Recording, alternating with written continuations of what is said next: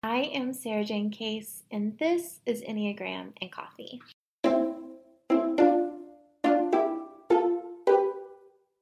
Hi, friends. Happy Tuesday. I hope your day is treating you well. Today, we are going to have a little conversation around envy or jealousy. But first, today's rosebud and thorn. My rose today was actually watching my husband plant flowers with our neighbor.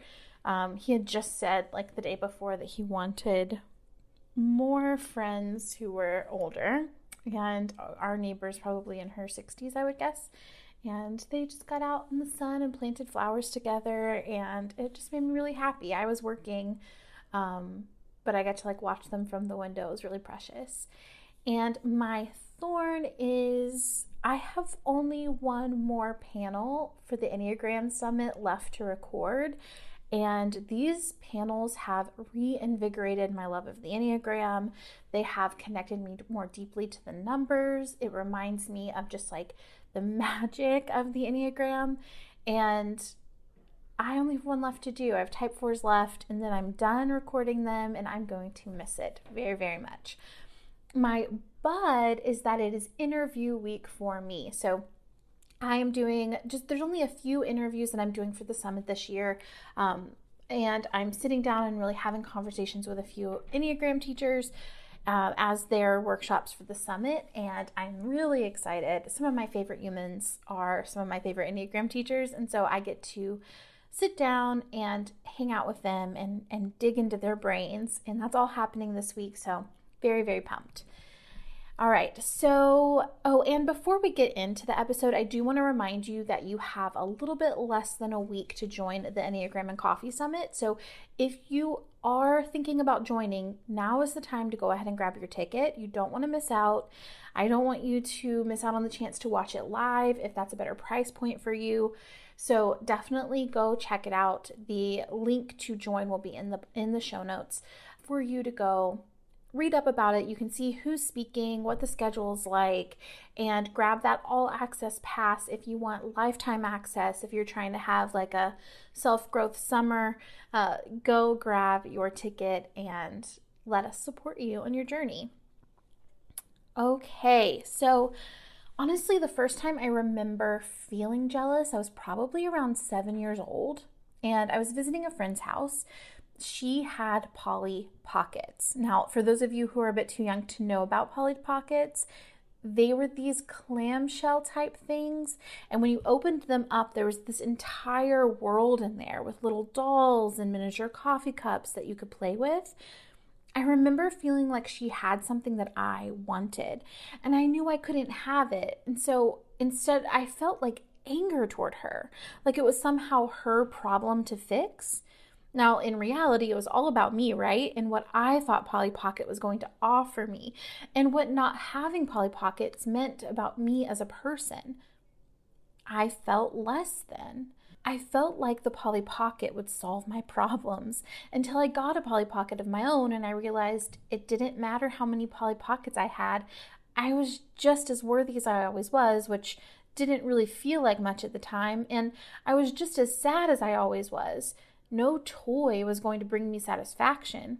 Now, did I learn my lesson? Of course not. I tried every toy I could to get this feeling. I thought that the fact that my toys came from the Dollar Tree was the problem until someone gave me a brand named Barbie for the first time. The target moved for decades until in my late 20s I realized that it was never going to stop moving unless I stopped moving it. And that's the trouble with envy. It makes you feel like everything would be fine if you just had what they had. Yet when you get what they have, nothing feels different. In fact, it often feels worse because you feel let down by the thing you've put your hope into. There are a lot of different kinds of jealousy, right? Jealousy in partnership, a friendship, jealousy over what someone has, over what they've done, over who they are. But at the end of the day, it really boils down to two key elements. First, you don't feel like you are enough as you are. And two, you think having what they have, be it looks, personality, toys, partners, will make you feel the way you want to feel. And both of those are bold-faced lies that we tell ourselves. And we're fed by the media and keep us in a constant state of confusion and an eager to purchase mindset. Those who make decisions for our society have very little investment in your contentment. If you are content, what will they sell you? So when it comes to working through our envy, our jealousy, there are two major factors we must accept. We are good, lovable, worthy, just as human as everyone else, and our feelings are not fixed by acquiring things. Our feelings are just felt and moved through on their own. I know, easier said than done, but I wanted to share a few very practical tips that I've used to move through feelings of jealousy or envy in my own life. And while these won't solve it for you, perhaps it can ease some of your suffering in the meantime. So the first is when jealousy arises for something that someone is doing with their life or something they have, this is information about something you want. I know you're out there like, duh, SJ, we know this. But the tricky piece is working toward it. Now, if I see someone who has a New York Times bestseller and I feel jealous, I can turn that jealousy into honoring my desires. I must want a New York Times bestseller. Now, instead, what we often do is ignore that desire and just complain about the person and how much they annoy us. But really, we're just ignoring a little part of us that has a wish and isn't sure that they can have it. Honor the part that is wanting and pay attention to your desires honestly. Now, if we want to take this a little bit deeper, you can honor that feeling and then ask yourself what you think having that thing will offer you. Will having a New York Times bestseller make you happy? Probably not. Will it offer you the option to write more books? Probably so. Now, make sure that these desires are in their right place. If you think it will make you happy and fix all your problems, your energy would be better suited just making yourself happy right here and right now, instead of waiting for happiness to arrive after a major life accomplishment. Number 2, when you experience jealousy, you can ease your suffering through celebrating them.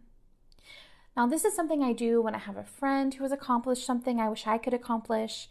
Now, I have some insanely talented friends, and having friends who have done incredible things is amazing. But it's also triggering, and it can make you feel like you have to keep up. So when that feeling of sadness arises, something my friend achieves, I can choose to push them away, or instead I can privately think, wow, I'm so happy for them. That must feel amazing. Even if it's hard to do, it always feels better. I think there are two things at play here. First, there's evidence that suggests sending out good wishes and thoughts can change your mood. So there's that, right? Like just practically, we send out good vibes, we feel good vibes, and it helps us feel better. But also, I think it builds our confidence and our self-trust. If when we are triggered, we choose love, we feel like we are good people, and therefore we can be trusted and we are worthy of good things too. Now, to take this deeper, if you feel hopeless at the sight of their success, you need to ask yourself a couple of questions. Do I want their life, or do I just want one thing that comes with it? If you have a friend making $1 million a year, but they're exhausted, or maybe they have a team of 20 people and that makes you feel like you'd suffocate, that's good information. Maybe you want $1 million because that sounds nice, but do you really want their life and how they got it? So what do you think that $1 million would offer you, and how can you give that to yourself instead? The next question is explore what you think they may have that makes them more worthy of this than you, and debunk those myths with evidence from other people. Do you think that they have a more successful business because they're pretty? Find some millionaires who aren't traditionally beautiful. Do you think it's because they come from money? Find evidence of someone for which that's not the case. Celebrate them, and also don't let it slow you down. Okay, so now when it comes to jealousy in a relationship, feeling like you could lose the interest of a partner, a friend, or even a parent, this is information for where trust does not exist. And there are some questions you'll want to ask yourself.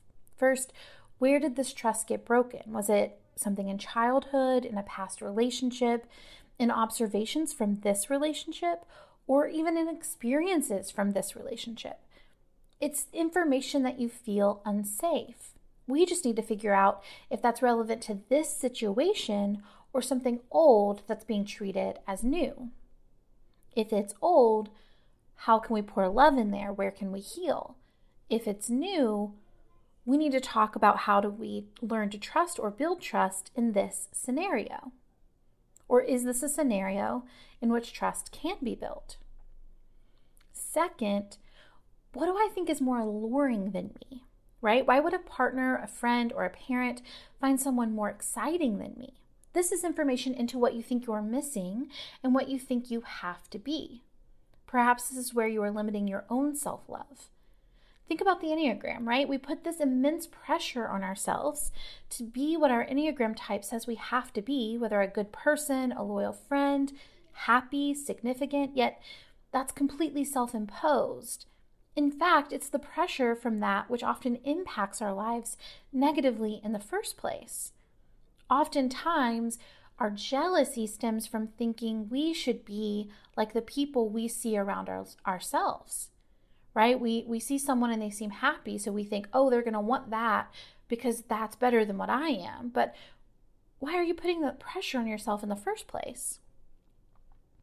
Which kind of brings us into the next piece, which is honor the element of control at play. So when jealousy goes from being a feeling of, oh, that person is more desirable than me, to a course of action, when we experience jealousy and don't move through it, we start to attempt to control someone else's affection for us.